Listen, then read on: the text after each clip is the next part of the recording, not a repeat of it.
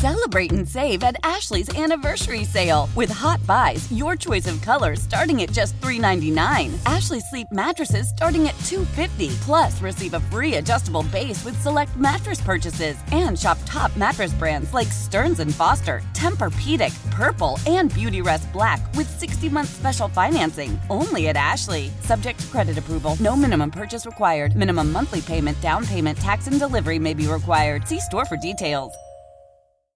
How powerful is Cox Internet? Powerful enough to let your band members in Vegas, Phoenix, and Rhode Island jam like you're all in the same garage. Get Cox Internet powered by fiber with America's fastest download speeds. It's internet built for tomorrow, today. Cox, always building better. Cox Internet is connected to the premises via coaxial connection. Speeds vary and are not guaranteed. Cox terms and other restrictions may apply. Analysis by Ookla of Speed Test Intelligence data. Fixed median download speeds. US Q3 2023. It is high. It is far. It is gone. There's no better way to celebrate your favorite MLB team than by visiting Baseballism, the official lifestyle brand of baseball. Baseballism specializes in apparel for men, women, and children, and now offers officially licensed MLB team apparel. For a limited time, get 15% off your next order by using the code podcast at checkout. Shop now at baseballism.com or visit Baseballism San Francisco on the corner of King and 3rd. Baseballism is America's brand. Baseball. America's game. The most dramatic moments in the history of sports. It's about connection. Lynch makes the catch up against the wall. And now, with Apple TV Plus, Friday Night Baseball comes home. Is this happening? It is. Friday Night Baseball, streaming on Apple TV Plus. Hello and welcome to Unwritten from Odyssey and MLB. My name is Ron Darling. With me is Jimmy Rollins. Jimmy, today we're going to take this show kind of on the road. Every major league team spends half a season away from home, which means 26 players constantly moving between planes, buses, and hotels. All the first-class flights and luxury accommodations lead to some hilarious stories, but the travel can also be a grind, which is why there are some unwritten rules on the road to help keep everyone on the same page. We're going to define those rules today and share a few memories along with former big league pitcher Ryan Dempster. Jimmy, start us at the beginning. What were your first impressions of life on the road? Oh, man, it was a beautiful thing. Everything's free and catered. You walk in, they have your key ready for you. You get per diem, which basically means, well, you think it means free food, but it's free money at least. It can be used as plane money for gambling on the back of the planes, or you can actually use it to buy food, or you give it away. You know what? People always seem to ask for money, and it's like, you know what? I have this free bag of money or this free, little sleeve of money, and, give it away to somebody, and that'll just keep the beggars away. But it was definitely a new experience. Walking in, being treated like a first-class citizen, not having to go to the hotel desk to check in and wait behind. It could be a line of people when you're waiting down there 15, 20 minutes. You're getting in at 2 a.m. sometimes even later. And there are cookies and treats and water and Gatorade, bananas, all the good stuff.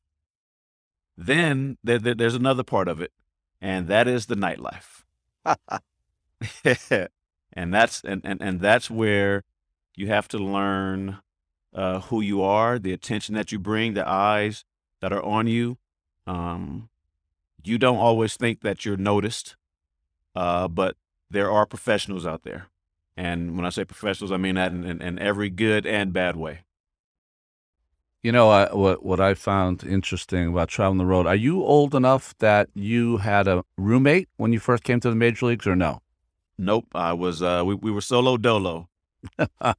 That's awesome. When I first started, you had roommates, and it was the worst because a lot of times you'd be hooking up with a person you didn't really know that well, and their habits are not exactly your habits, and it was a little uncomfortable. But when we first came to Philadelphia in the '80s, by '86, we were kind of a circus on the road. I mean, everybody could not wait to to be in the same hotel, to go to the same hotel bar, all that kind of stuff. So our hotel ended up taking a big conference room and turning that into a private bar, a lounge for the players on the 86 Mets, so they wouldn't have to go out.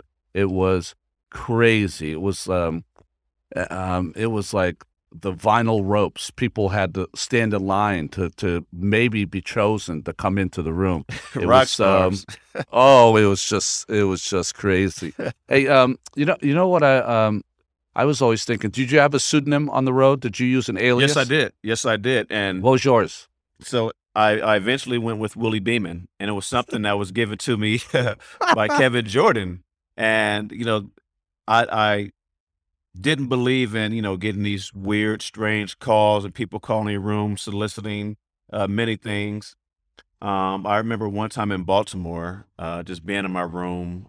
This was maybe 03 or so, still young before I decided to go with a code name. I got a massage. I mean, not a massage. I got a call from a woman wanting to come up and give me a massage. And I just figured she had the wrong room. I'm like, this doesn't make any sense. And so I hung up.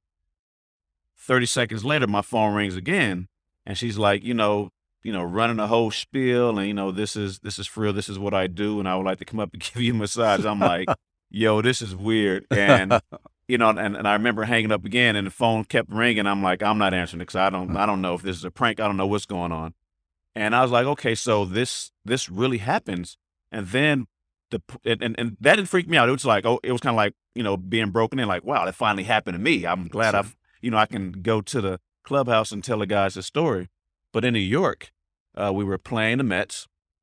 I think we were staying at Grand Central, the hotel. Yeah, the Grand Hyatt there? Yeah, the Grand Hyatt. And I got a call from High Pitch Eric from the Howard Stern show. That's right. And I was like, this can't be real, and he was just going on and asked me for tickets. And I'm like, you know what? This is like the fourth or fifth time I've had a weird call and maybe this is High Pitch Eric. It sounds just like him, but I'm switching my name because people should not be able to have access to me this easily because who knows when, it's something crazy like a threat or something. So I switched over to Willie Beeman and, I got that my rookie year because I was like, Willie, I'm showing up, I'm showing out, jewelry, I'm doing my thing, So it took a couple of years, but I finally went with Willie Beeman. And I to this day, I don't use today, I go my regular name. People were not trying to knock on my door. But until I ended my career in 16, I was Willie Beeman all the time on the road. Well, I wish I'd have known that information. No, I was I used to go as Christian Parker, which was the middle names of both my oldest sons, because all my family at least would know that they could kind of reach me if they had to.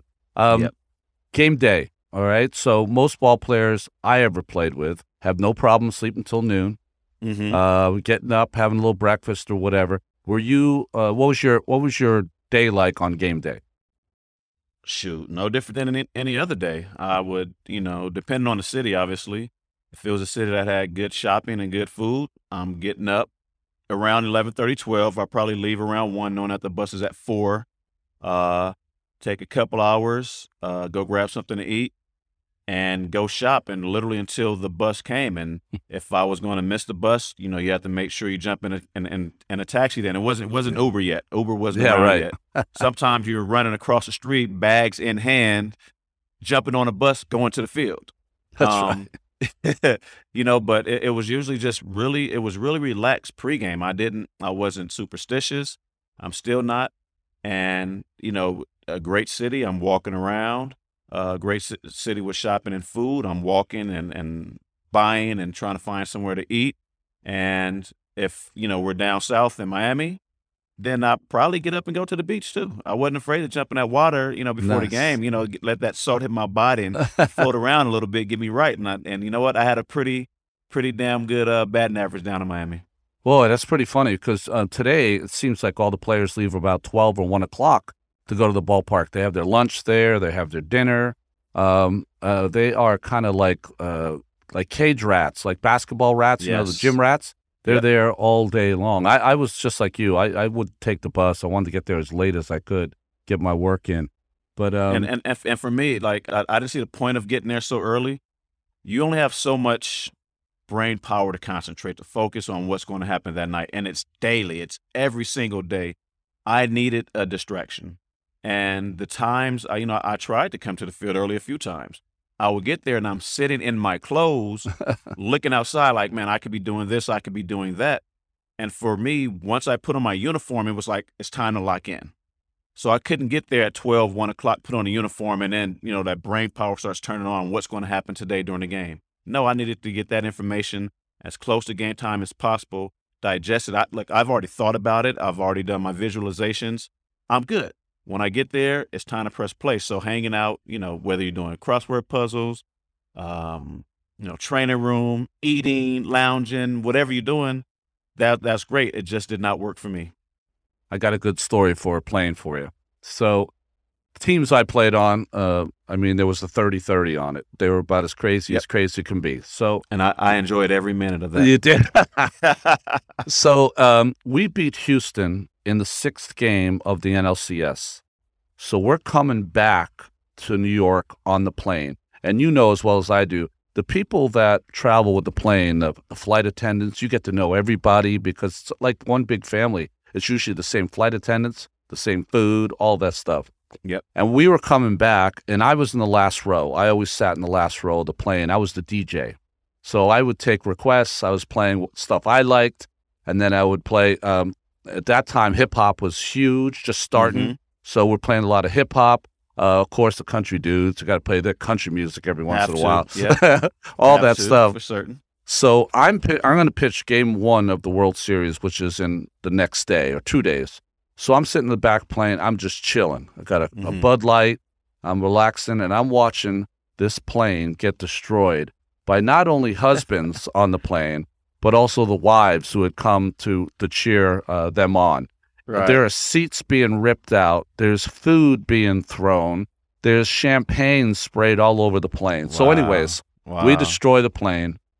We have practice the next day, and Davey Johnson, our manager, comes in, and he's got a bill. And the bill is for, I don't know, $50,000, $60,000 of damage that we did on the plane. So he picks up the bill, and he says, listen, this is the damage you guys did on the plane. And you know what I think about this bill? And we're all like, oh, we're going to have to share this, whatever. He ripped it in half. He goes, you're making plenty of money for this team. Don't worry about it. So we had to really set the tone. He set the tone for the whole World Series and everything else. It was really fun. Hey, where did you sit on the plane? I sat, my first few years, I kind of sat in the middle back. And then as veteran players started getting traded away, that became, my rise in the hierarchy of, plane sitting. So Harry Kalas sat in the back. If you're walking towards the back of the plane, he sat in the very last row on the left-hand side. Exactly. That's what I said. But that's where it was, and no one questioned it. I remember I asked maybe Scott Rowland, like, why is Harry back here? I know he's cool. I'm like, I thought he's back there for a conversation to talk, and he was like, that's where he sits, and you don't question it. I mean, you let it be. So, when he was alive, I think I sat 2 rows ahead of him. Just gave him his space. After his passing, that became my row. I sat in the very back left. And I just took that spot, and it was just like I was the longest tenured player on the team, and when Harry was there, he was the longest tenured person in the organization. Yeah, and that's whose seat that was, the person with the most time, but also more than anything, the most respect. Like, you respected that seat. When I moved in, I didn't do it immediately. For the first year or 2 after he passed, I moved back 1 row, but I didn't sit in the very back. Yeah. And eventually I just made my way back there. That's one of the coolest stories ever, because, everyone I know who's ever played baseball loves Harry. He just was so Philadelphia, so great, all the way. Iconic voice, all of that kind of stuff, and that you felt honored enough to take his seat and sit there. That's really cool. When I first started playing, the media guys were like royalty on our plane. So on planes, usually there's some first class seats, maybe 10 or 12 or so, and that's where the coaches sit or whatever. But when I started playing, Ralph Kiner and Bob Murphy, those guys sat in the first class seats. It was nowadays it's not. I travel on the plane every once in a while, and we are the persona non grata. It's like, why are these guys here? Right. Where do we put them? Right. Let's put them near the door. Whatever. Yep. Which is cool. You know what I mean? Emergency exit over the wings. Oh, exactly. What's the noisiest part of the plane? So, what was your favorite city and favorite hotel? Ooh, favorite city. Miami. I'm just keeping 100. Miami had a lot going on, and the nightlife was great. I remember it was maybe after my rookie year. We were out of it, coming down the stretch. Maybe it was my rookie second year, and we have the last 3 games in Miami. You have Preston Wilson, and that crew over there. And let's just say we never made it back to the hotel. And yet we found a way to show up the next day, which is something your 86 Mets did, I'm sure, a lot of. But it was like, this is what it's like. Like, we're out. We at the club spaces, and I'm walking out at 9 a.m. and people are just parking, going to work. And a part of me felt guilty. It's like, this is horrible. Like, I'm able to go out and party while people actually have to get up and work. Exactly. So, partying. I mean, we're on a bridge. We got a car full of a whole bunch of pretty young ladies, and just like, if we don't make it to the club because the bridge is up, then we're going to party right here on the bridge. That's just what you do in Miami. That's great. And hotel, I did love the Westin Hallandale Beach, which was a fantastic hotel. Atlanta was actually pretty good. It switched names since, but I liked it because it was in Buckhead, and you had the mall right across the street. I can't remember if it's the high-end mall. You had Lenox Mall to your right, and Phipps Plaza, which just comes straight across. So for me, I mean, I was in heaven. I had, the Ritz, which the Ritz speaks for itself, and 300 feet away, I had all the shopping I wanted to do. Right. So between those hotels and the city of Miami, I had a lot of fun. Here's a question for you. You're from the Bay Area, so when you'd go in to play the Giants, was that fun or tough? Because sometimes it's tough with family. It was both. It was tough because before they made us buy tickets, you just borrow tickets from somebody else, who's not using their tickets, and you knew where people's family were. And we had a lot of California guys. Fortunately for me, they were mostly in SoCal. So they may get, a handful of, family members of the other California guys, but they all knew I'm from the Bay. We were playing the Giants, or the occasional times that we played the A's. 3 days before, are you using your tickets? That's right. For the guys that for sure weren't, nope, take all 4. And I'm telling Frank, hey, I got this, I got that, I got this, I got that. My second year in, I'm like, I'm not doing this anymore. I would call my mom. Look, I have 20 tickets. I got 25 tickets. I have 15 tickets. Yeah. Whoever calls you, you can decide who comes to the game. It doesn't matter. There are 3 days. I know I for sure have 15 to 20 tickets every day.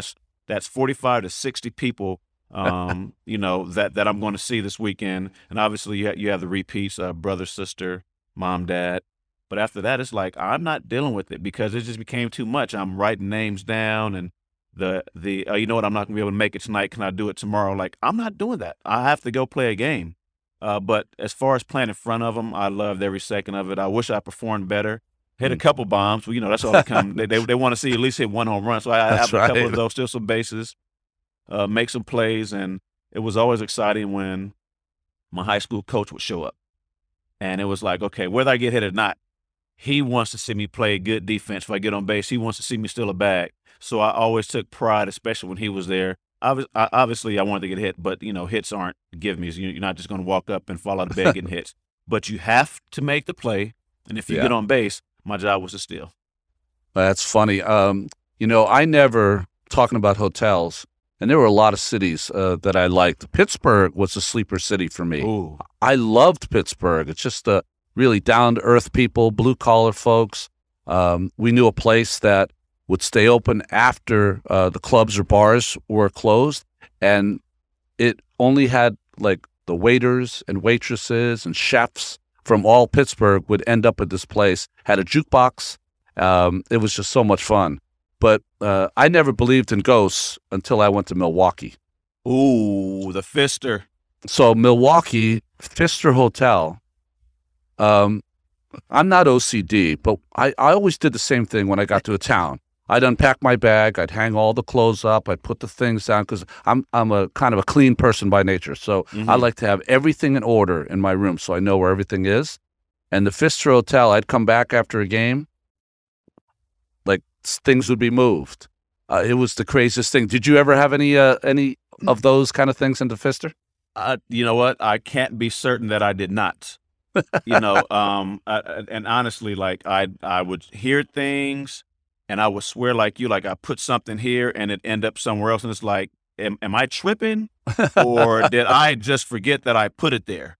You know, the middle of the night, you cut off all the lights. You wake up like, why is this bathroom light on? Like, I swear I cut it off. And, you know, I'm getting chills thinking about it. It was definitely some funny stuff going on there. But it made the first 2 nights were for sure the most uncomfortable nights of sleep you will get. After a while, you just say, you know what? I can't even worry about it. Sleep with the TV on, sleep with the lights on, do what you have to do, but just get some rest. Because those first 2 nights, you hear about it, okay, it's a spooky thing, and you hear a sound, and then your brain starts going, oh my goodness. You know, and then coming up being a kid watching Michael Jackson Thriller, what's coming out the room, what's coming from underneath the bed. So the Pfister, I'm like you, I don't believe in ghosts, but I believe in a Pfister. You know, when I used to be on the road, I think my first 6, maybe 7 years, I wasn't married of my career. So whenever you'd go out, I just found it really awkward to say, I'm a baseball player, I'm a pitcher for the Mets. Like you didn't want to do that. So I used to make up these stories. I don't know if you ever did this. I used to make up the stories. My favorite one to use was if you met a young lady, I would say that I was a defensive back in the Canadian Football League. That was my go-to. Like, because, we all look kind of like athletes, so you can't completely kind of fib it. So that was my go-to. I said, yeah, I played defensive back in the Canadian Football League. Well, one time I was found out in that lie because the lady that I was talking to, her brother played in the Canadian Football League, and I couldn't even come up with what. I couldn't even come up with what team. She's like, "Do you play for the Alouettes?" And I was like, "Where's the Alouettes? Montreal." I could not even come up with it. So she caught me good. So got him. I know exactly. I'm trying to think. If I was always, being short helps. Because I can always disguise myself as a student. Yeah. Oh, that's a good one. Yeah, I can always disguise myself as a student, and I was just here on vacation, and I'm in town for a couple of days, and I'm going, somewhere else. So I didn't have the football thing going. That would have been a hard sell. I'm 5'7", 165. Well, what position do you play? You're a little small for anything on the football field. But being a student, on vacation, it worked, especially being young. I was 21 when I got caught up to the big league, so I was right in that perfect age of being a student. Did you, once you got to be a veteran on your team, because you're probably like the biggest personality on your team, were you in charge of where people sat on the plane? Like if, say, a rookie came up and he sat in a place that you thought was improper, you'd say, hey, I think you should move up a little. I may have done that once, maybe twice. Okay. And it was just to, make sure they knew the rules of the plane. They sit somewhere and I'm like, hey, you're a little deep. And look, if somebody with more service time than you wants to sit there, you have to move. It isn't even a question. If they don't mind, if no one says anything, I don't care. But if someone comes back, like, I don't care if you sat there half the season. If someone comes in, like, you know what, I want to switch seats for any reason. I don't like sitting in a seat because I'm in a slump or something. I just want to switch seats because that's where I want to sit. Or, the money game's back there. I want to get closer to that to hear the conversation. But the reason why I didn't go hard because I was that young kid. that, I got as close as I could to danger without getting in trouble, and because of my early success, they let me hang out. I still didn't have a seat. I got to hang out. I had to go sit next to the window, but at least I was able to, ear hustle and be part of the conversation and see what was going on, which was very educational because sometimes, they're talking life. Sometimes they're talking politics. When we're talking about politics, I mean, of baseball, how the front office works, trades and contracts, all things that you don't know until you hear someone who has experienced that. And now you know what to look forward to when it's maybe your turn, or just learning something about life, learning something about the road, or just hearing good stories. Yeah, it's it really is educational, life on the road, because the one thing I found in baseball is that no one can hide who you are. Everyone's going to see it because you're literally living with each other for 6 months. So it's kind of, the kinder you are, the better you are, the better teammate you're going to be as you move forward.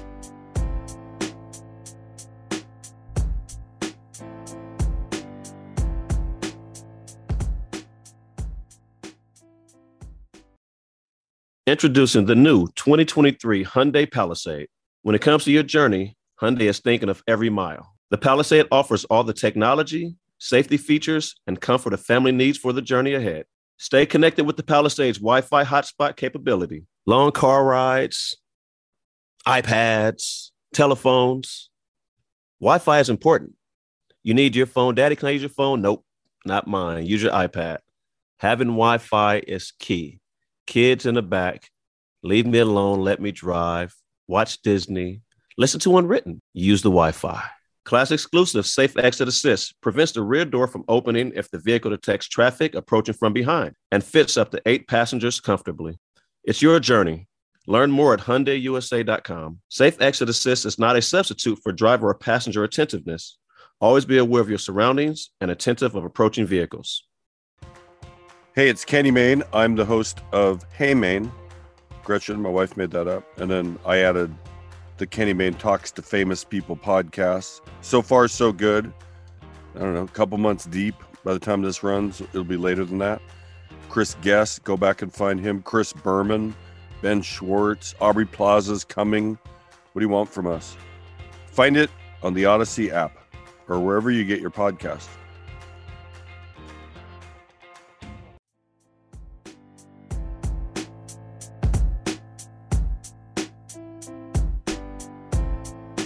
Well, Jimmy, we're so lucky. Ryan Dempster is joining us. Ryan, we've been spending most of this time, J-Roll and I, trying to walk the fine line of telling stories from the road. What's one of your favorites? What's one of your favorites? Well, we knew this was going to be good. Yeah. Ron, favorite story on the road. Man, I got so many. I think probably one of my favorite ones that I ever had or we ever had was a friend of both of ours, all of ours, Kevin Millar. We were playing in LA. We went to the Dodger game, played in the Dodger game, and then Kevin was having a barbecue at the house afterwards, his mom's house, out in the hills there in California. And after the barbecue, we were going to go up to Gary Sheffield's house because Sheff had been traded over to the Dodgers from the Marlins, and so he was going to host us all for little, late night activities. Well, Kevin was very nice, and we appreciated the fact he got us 2 limos. And the 2 limos he got, I guess he rented them from Rent-A-Wreck or what, but because the first limo, one of the limos, the AC went out, and you got to remember this is like August in Steaming LA. hot. Steaming hot. On the 405 in traffic, just smoking. Parking lot. Guys are getting out at Kevin's house with his shirts off because we're just sweating bullets, So now we get rid of that limo and we all pile in. And of course, Kevin is such a great teammate. He doesn't want Gary to drive by himself, so he drives in Gary's Porsche up to the hills up there. So now we're all in this one limo, and we get to the gates at the Pacific Palisades where Sheff was living. And we, hit the buzzer, beep, bop, bop, beep, and they call up to Gary Sheffield to come pick us up. And all of a sudden, the limo driver starts yelling at us, "Get out, get out, get out." We're not doing anything wrong, man. And all of a sudden, so we start rifling out, and the limo is on fire. Get out of here. I'm not kidding. At the gate, starts crackling, and we're all piling out. And here comes, all these guys are getting out. Levon Hernandez is getting out. Mike Lowell's getting out. Brad Penny's getting out. We're all getting out, and all of a sudden, Levon forgot his purse, his man purse, his satchel. His Merce. Yeah, his Merce. Yep. His Merce. And all of a sudden, we all just get out, and you just hear this like, and this thing just bursts. Oh, wow. Wow. Yeah. And the best part was, Shep came down with his Range Rover. We all hopped in. We're like, all right, dude, see you later. See you later. We just left the burning limo at the front gate. It's not my car. I don't know. They offered a ride. I jumped in. That's all I can tell you. Man, so from now on, if you guys need limos, you just ask 1-5. Kevin will get you limos. 1-5 will definitely not be getting me a limo. I'll tell you that much. So, Demp, everybody has their favorite city or cities. And reasons why. You can share the reasons why, but what if you could go top 3 and, maybe 3 through 1 through 3, whichever order, what would they be and, why? Okay. I'm going to leave Chicago out of it because for me, that's my home city. Mm-hmm. And to me, it's just such a great city. Number 1, I think, would be New York. Ooh. Because I don't like to sleep, and when you go to the city that never sleeps, yes, that's the '86 Mets, right? Yes. Ryan, we have something in common because I'm not a sleeper either. I'm the 4 to 6 hours, maybe tops. It's a pitcher thing. Yeah, it is. It's a pitcher thing. I was the kind of guy who always was that way. I could stay out, until 4 in the morning, and then I'd be up bright and early going and getting my jog in. So that's right. Yeah, I just always kind of worked that way, and I think that New York, I love the kind of the anonymity of it. How do you say that? Anonymity of it all. Like you could just be anonymous there, and you could disappear there. Mm-hmm. And I would at times. Like I just would be like, the game would end, and it's like I'm not going back to the hotel. I don't know where I'm going. Yeah, I don't know where I'm going to end up tonight, and I'm just going to go have fun and.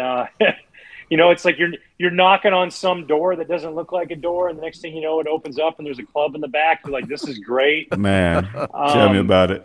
Yeah, I just love that, and it was just, and the food. That's right. The first time I ever went on a road trip when I was with the Marlins and get called up to New York, and the bus pulled up, and I gave my backpack to the clubhouse attendant, and I said, "Can you put that in my room? I'm going to Times Square." And I just went and I watched dudes playing 3-card money, and wow. I was enjoying it all. So I'd say number 1, New York. Number 2, I love San Francisco. Yeah. Oof, love the city by the bay. Yeah, it has a lot of kind of the similar aspects in a little bit, but just like I grew up on the West Coast. I grew up outside of Vancouver, British Columbia, so I love that cold sea air. Mm-hmm. That made me feel like home a little bit, and just walking down in the mornings because you'd be on the, for me, I played most of my career on the West or on the East Coast or Central. 2-hour difference. You talk about not sleeping, Ronnie. I'm up at 6. That's right. Yeah, I remember going with Kent Merker over to the park there and playing. The people who were in the park there, the homeless guys playing chess for cigarettes. I don't even smoke. I had to go buy a pack of cigarettes if I wanted in the game. So that's right. It was like, I would go do that. So that was probably number 2. And number 3 for me, probably if I had to, pick one, Denver. Ooh. I love Denver. Ooh, explain. It was a big city. I love the ballpark, even though I pitched terrible there. I pitched terrible. That ballpark is awesome, and I love the mountains. So, when I had a chance anytime to wake up to go for a hike up there, I ended up moving there in my off season, spending quite a few years living in Denver. So those are probably my top 3 right there. Yeah, I just got out of Denver. I love that town as well. The only problem you have in Denver now is when you walk from the ballpark to your hotel, there's a pungent aroma that exists in that entire town, and sometimes you get a little headache by the time you get back to your hotel room. But that's all cool, too. I thought it alleviated headaches, Ron. There you go. and Ron, you said problem. I was trying to figure out what the problem was. Ding, ding, ding, ding, ding, ding, ding, ding. J-Roll and I were talking about the planes and how the people on the planes, the flight attendants, the pilots, people that travel you, whether they're with Delta or another airline, kind of become your family because you see them all year long. And J-Roll and I were talking about where we sat on the plane. I was all the way back on the right-hand side, and I was the DJ with the boombox. J-Roll sat all the way back on the left, which used to be Harry Callis's seat, but when Harry passed away, J-Roll inherited that seat, really. But where did you sit on the planes? Close to the back, usually on either the right or left, because I was a card player. Okay. So wherever the card game was at. But it was usually probably within about 3 rows from the back. And I always kind of sat on the left side, same sort of thing on the, if you're looking, or if you're walking down the aisle towards the back of the plane on the right side, about 3 rows back right there. You're right though. Some of those, they became family. Flight attendants, Sylvia Menges, who worked for the Cubs as our liaison with United. I remember she came up to one of the very first flights and was like, "Hey, fill this out." And I filled out this, frequent flyer thing. I didn't even think anything of it because we were flying United. So all of a sudden I retired from baseball. I got 700,000 air miles, courtesy of her, So every time I take my family, I book a multi, all 5 or 6 of us on the plane. I'm text her thank you. That's the plug. Are on you, That is the plug right there, man. That is what's up. So, why? And I guess I'm asking myself also, why is the seat arrangement important though? We talk about it, and and where we sat, and it's an unwritten thing. No one says why it's important. At least not in my generation. I never understood it. It was just this is what it was. I follow the rules. Why do we, I guess anyone can take a shot at this, why do we put such importance on where someone sits? I think, there's things that are earned, and they take a little time to get, in any walk of life. We talked about New York. You walk into Campagnolas, they're up there on First Avenue. You walk in, there's somebody sitting at the bar, they're probably from out of town. Then you walk to another table, they're maybe not out of town. Now you start get farther back in the restaurant, there starts to be the locals, and the regulars. And all of a sudden, that back corner, there's somebody's kissing that ring in the back corner. That's right. That's right. And that's how it works on the plane ride. Is you don't just get. First of all, if you're a rookie, you shouldn't even get to sit down. You should. I know we got flight attendants. They're going to go get my getting beer. Everybody's beer, right? Yeah. And everybody gives a hard time, right? They always write, "Oh, the rookies, they shouldn't have to do that." All you have to do it is once and not complain about it, and they're not going to ask you again. Now all of a sudden, it's you're going to dinner. It's you're getting invited to dinner. You're getting a nice new suit because you understood that these guys that were all there before you, busted their tail, and earned that seat back there. It's not given to you; it's earned, and I think that's probably the biggest reason why. I think also the further back you go, the further you're from the coaches and the manager. That's always a good move too. Facts, 100%. Facts for certain. Yeah. It didn't matter good or bad, win or loss. I'm getting the hell all the way back there. Y'all can have that up there. When times were good, everybody always has, a coach that almost had, free admission anywhere. I mean, coaches, managers, they can walk anytime they want, but one coach that would hang out for just enough time to let you know he was still cool. He's still down with it. And I enjoyed it because it was you were almost on your best behavior, but it was like the cool uncle. I could still get down because he's not going to say nothing, even though he's real good buddies with the manager or the bench coach, third base coach, but he's still cool. He all right. And then he gets to that point, it's all right, Phil, it's time for me to check out. And it was I like him. He's cool. And you build a different type of relationship than just one that's in uniform with them. So I did like the one coach that could come back and hang out, but understood he's no longer a player. The Sarge, man. Gary Matthews. Yes. He would come back when I got over the Cubs. He'd come back just like that, just long enough to visit the veteran in the back that was carrying the top shelf, Yeah. Mm-hmm. He had the good stuff, He wasn't going to drink the Bud Lights. He was going to come get a nice little glass of something neat from one of the veteran guys. He'd hang out for a little bit. He'd pump some dudes up about what a great game they had. He'd pick somebody up who was bad, He'd peek at the card game. He'd tell a couple stories and make you laugh, make you feel good, and then he'd go back up. He was the best, man, the best. Every team has the same group of kind of coaches. You got the one coach that nobody wants back in the plane. Like, get out of here. You don't belong back here. You got the really kind of real sweet Christian kind of goody two shoes kind of coach. He doesn't want to be back there because he's afraid of the people that are back there. And then you have the coach who probably imbibes a little too much on the plane. And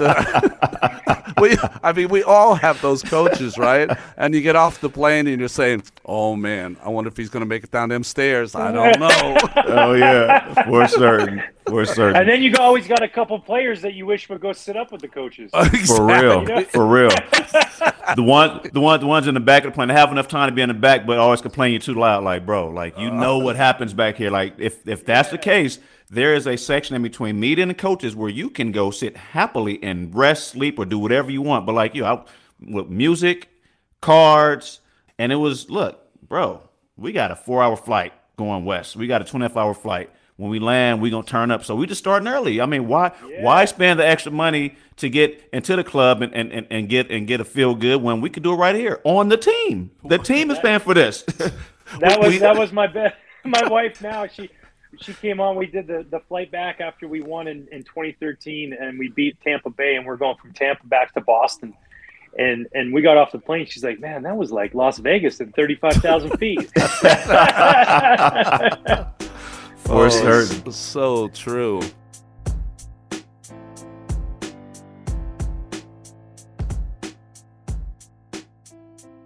We were also talking, Ryan, about we're talking about hotels, and Jimmy and I both had our Pfister story. Do you have a Pfister hotel story? Yeah, absolutely. I went to bed in the Pfister. I don't even know why they call it the Pfister. It's, I always like to mess with people when I'm spelling stuff out. I say P is in Pfister just to mess with them.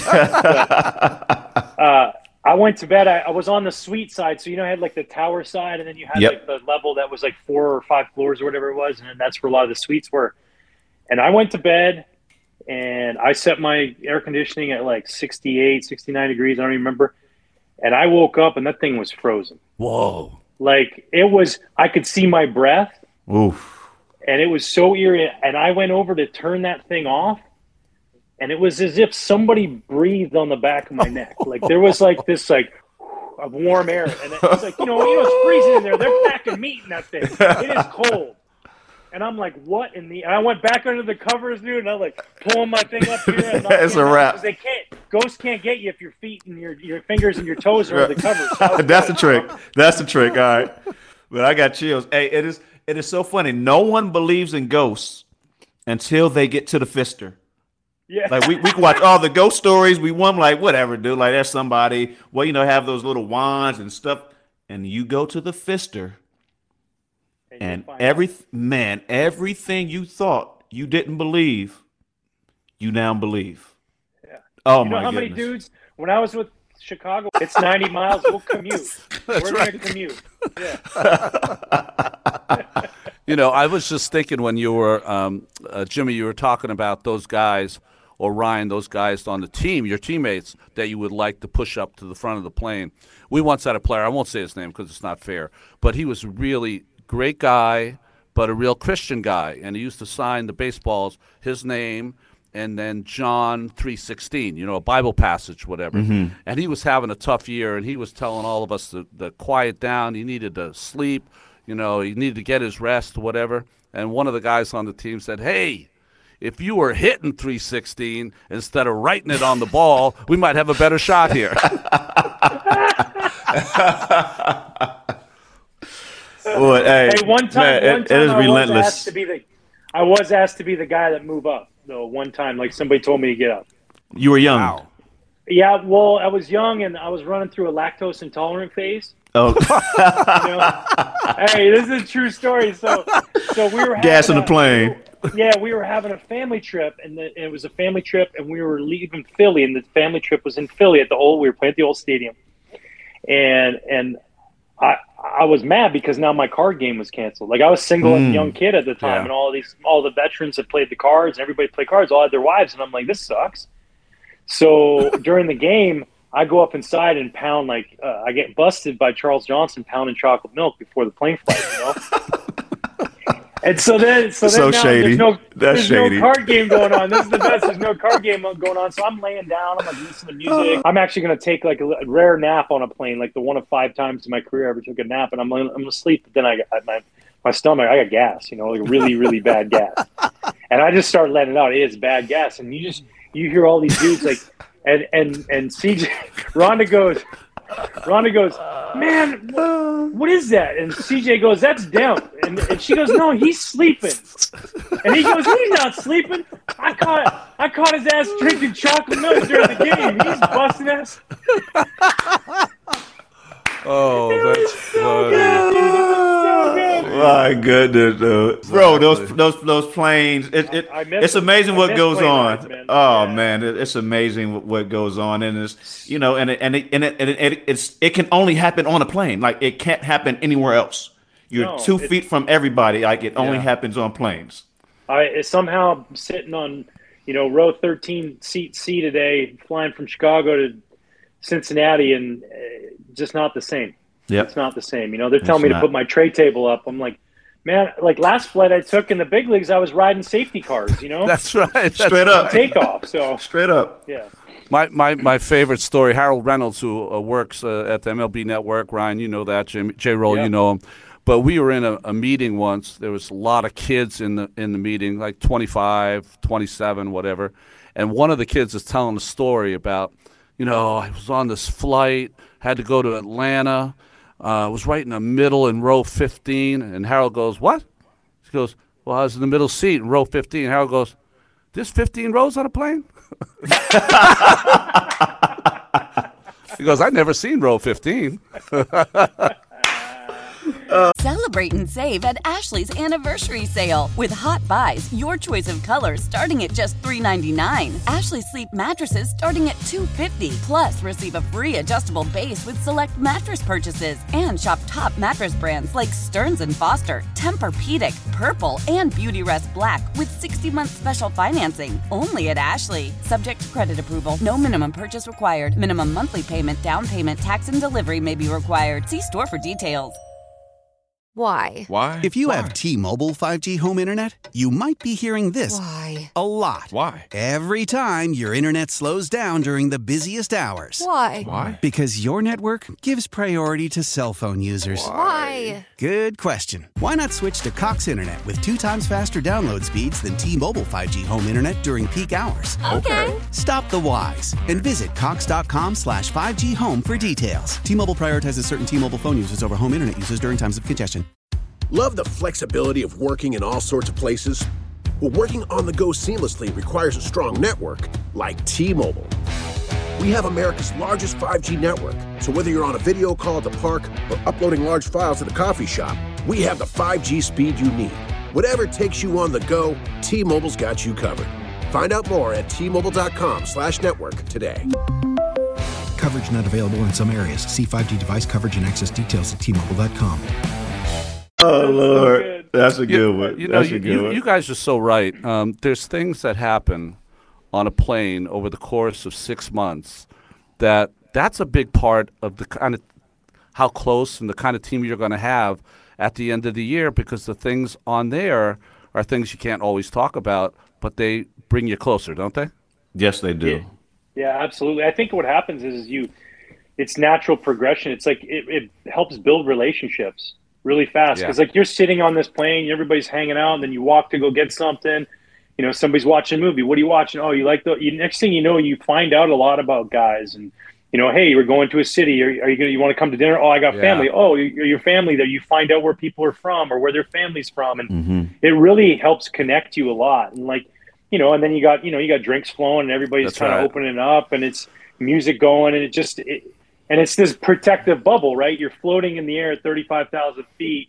There's nobody taking pictures. There's nobody, there's no fans there to interject in anything. You're not in a restaurant where there's other people. It's you all together. And to me, that's the thing I probably miss the most outside of the actual competition between the white lines is those plane rides. I loved them so much, and, just an absolute blast. And how everybody kind of had their role. This dude brought the music. This dude Xavier Nady brought a full-on margarita making kit. I mean, this was pro, Closet Azul with shakers and glass, like that kind of stuff that you just couldn't duplicate anywhere else. And, it was pretty special.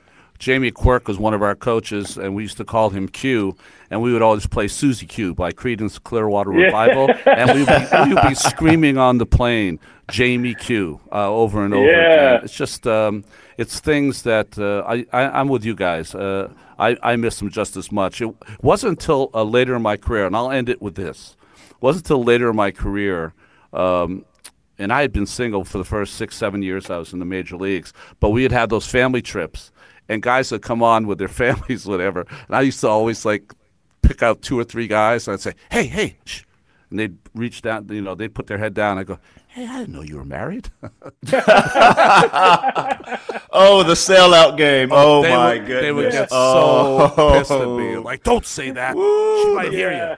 Those are fighting words. But, and my little bow on what you guys said, it really hit me just now.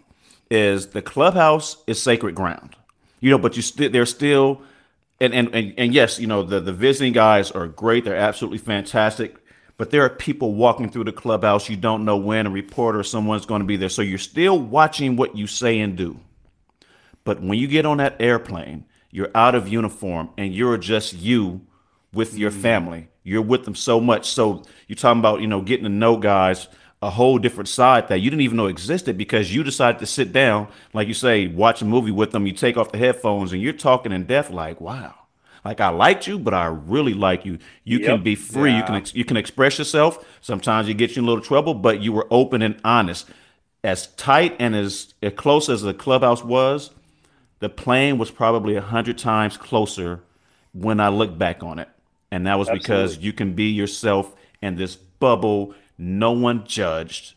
We had fun. We loved one another. And when we got off, we knew we had some butts to kick. Yep. Yeah, I loved it after you have a good game as a pitcher and you grab a cold one and you sit next to your catcher that caught you that day. And you kind of go over the pitches and you're like, brother, I love you. What a game you called today. I mean, you called that slow curve. That was the perfect. It was just, those are the kind of things that I'll always miss. So one more to cap it off. I remember taking a plane ride. And, Matt Maddox was going for win number 300 against the Mets in Chicago, and they brought a right-handed reliever in. This guy, and I blew his first chance at 300. Wow. And we were always in the card game together on the plane. Now we're flying out west. And, we're going to do LA and San Francisco. And we get on the plane and Doggy looks at me, we're getting the cards going. We're dealing the first hand. He just looks over at me and goes, I'm pissed off at you. And I was feeling terrible. Yeah, right? Like, I'm feeling so bad. And I was like, Doggy, I'm so sorry, man. I cannot believe I blew that 300th win. He goes, oh, I'll get more wins. It's not that I'm that mad about. And I go, what? He goes, I had tee times at San Francisco Country Club, and I had tee times at Olympic Club, and now my family's got to come to San Francisco for 300. You messed that up. That's funny. Well, he would only end up with 355, I think, so he had a few more wins in him. Yeah. Hey, rules of the road, unwritten. Yeah. Jimmy Rollins and Ron Darling. Thank you, Ryan Dempster, for coming on. You're the best. Absolutely, guys. Good to be with you.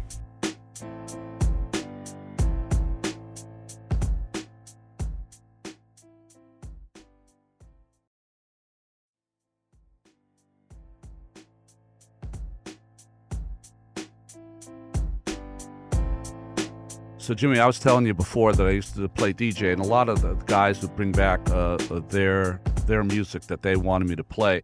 An Oakland band, you know this band, En Vogue, was huge when we were playing. My very first concert. Really? My very first concert. I loved Cindy. I had the biggest crush. I'm like, I'm going to marry her one day.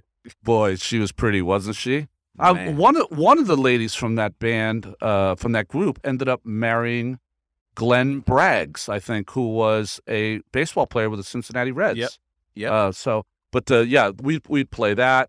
We had a lot of new hip hop that no one even knew about because Straw was from the hood in L.A. and he knew all these guys. Yep. So we had a lot of that stuff. We had the country western stuff I did not know, George Strait and other. I just throw it in there. And this is the funniest part about it. I'm old enough that we had CDs. We were just plopping CDs in there, and I had a big boombox, and I'd have Ron, you guys still had tape. When you started, you guys still had tape. CDs came a little later. Come on, come on, keep it real, keep it all the way 100. You started out with the tape player in the back. You had to press the pause and the play to time it up. Come on now. I was not the DJ until there were CDs. Gotcha. Like the DJ before Fair me enough. was the tape player. Fair enough. And but it was so much fun just playing music and playing it loud. I used to carry the bag with me with the extra D batteries, those big D batteries that you had to put in there, and that bag weighed a ton. But after a while, you were able to push it off on like a younger guy. You'd say, hey, listen, this bag right here, it's got the D batteries, it's got the Bud Lights, it's got the cards, the poker chips. You're carrying that, so it became a little better. I have to carry the damn boombox, like whatever. Like that was me until a younger player came up. It was just I did my time, hey, carry this. And you couldn't say no. It could have been a bag of ice. Had nothing to do with anything. Carry it. You took it on the plane. It's like, man, this is so messed up. But where do you guys want this? You need me to take it somewhere? That's right. That's right. Hey, so if you had only one store to shop in, because we got from this thing that you love to shop, where would you go? Ooh, wow. You know what? I was heavy on Neiman Marcus. Nice. And then I upgraded to Bergdorf. Whoa. When I found out about Bergdorf, it cost a little bit more money. As the names got longer, the more expensive the stores became. And I'm a Louis Vuitton guy when it comes to shoes. I still like Louis to this day. Glasses, I'll go Louis and Gucci. Wow. Shirts, it would just be, what caught my eye. In the early 2000s, Robert Graham used to take care of me, so I was heavy into Robert Graham. It was just the way it was, those shirts and all the designs. And I'm 5'7", but I was wearing baggy pants. And I look at myself now like, what were you? You already short, dude. Like, you don't need to walk around looking like a Smurf. But that's what I did. But don't get me wrong. I have my fly stuff, I call it the Eurofit, that fit, a little more nice and, made me present myself in a much different fashion. But it really depended on, where we were going that night. So I had the style for any occasion, and it didn't matter. You weren't going to catch me out of pocket. So if you guys want to catch Jimmy shopping, you go to Bergdorf Goodman. It's on 58th Street and 5th Avenue, New York City, on the southeast corner. He'll be there, probably on the third Bring your floor. wallets. Bring your wallets. All right, great. After talking about all this road stuff, I think I've learned a few things. One, if I'm going to party in Miami, I'm doing it with you. Second, if I need to know any shopping tips, I'm going to get them from you.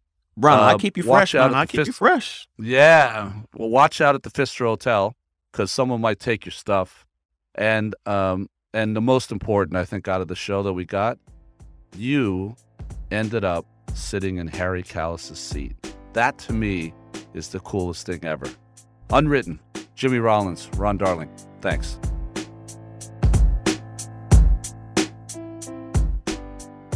Unwritten is a production of Odyssey and Major League Baseball. Our senior producer is Paul Aspen of Odyssey, with Ian Kay of Major League Baseball. Lena Glazer is the executive producer of 2400 Sports at Odyssey. Jody Avergan and Nick Trotta of MLB are executive producers. Special thanks to everyone at Major League Baseball and Odyssey who helped make this show happen. If you enjoy the show, please leave a rating or a review in your podcaster player of choice, or just tell someone about the show. For Jimmy Rollins, I'm Ron Darling. Thanks again for listening, and we'll be back soon with more on baseball's unwritten rules.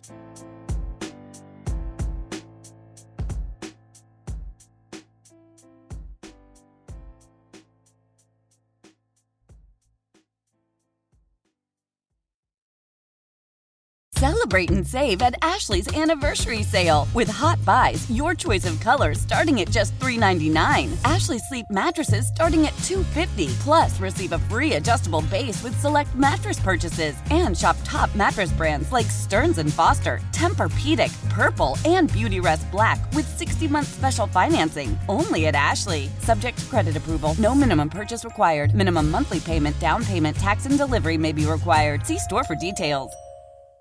Why? Why? If you have T-Mobile 5G home internet, you might be hearing this Why? a lot. Why? Every time your internet slows down during the busiest hours. Why? Why? Because your network gives priority to cell phone users. Why? Good question. Why not switch to Cox Internet with 2 times faster download speeds than T-Mobile 5G home internet during peak hours? Okay. Stop the whys and visit cox.com/5G home for details. T-Mobile prioritizes certain T-Mobile phone users over home internet users during times of congestion.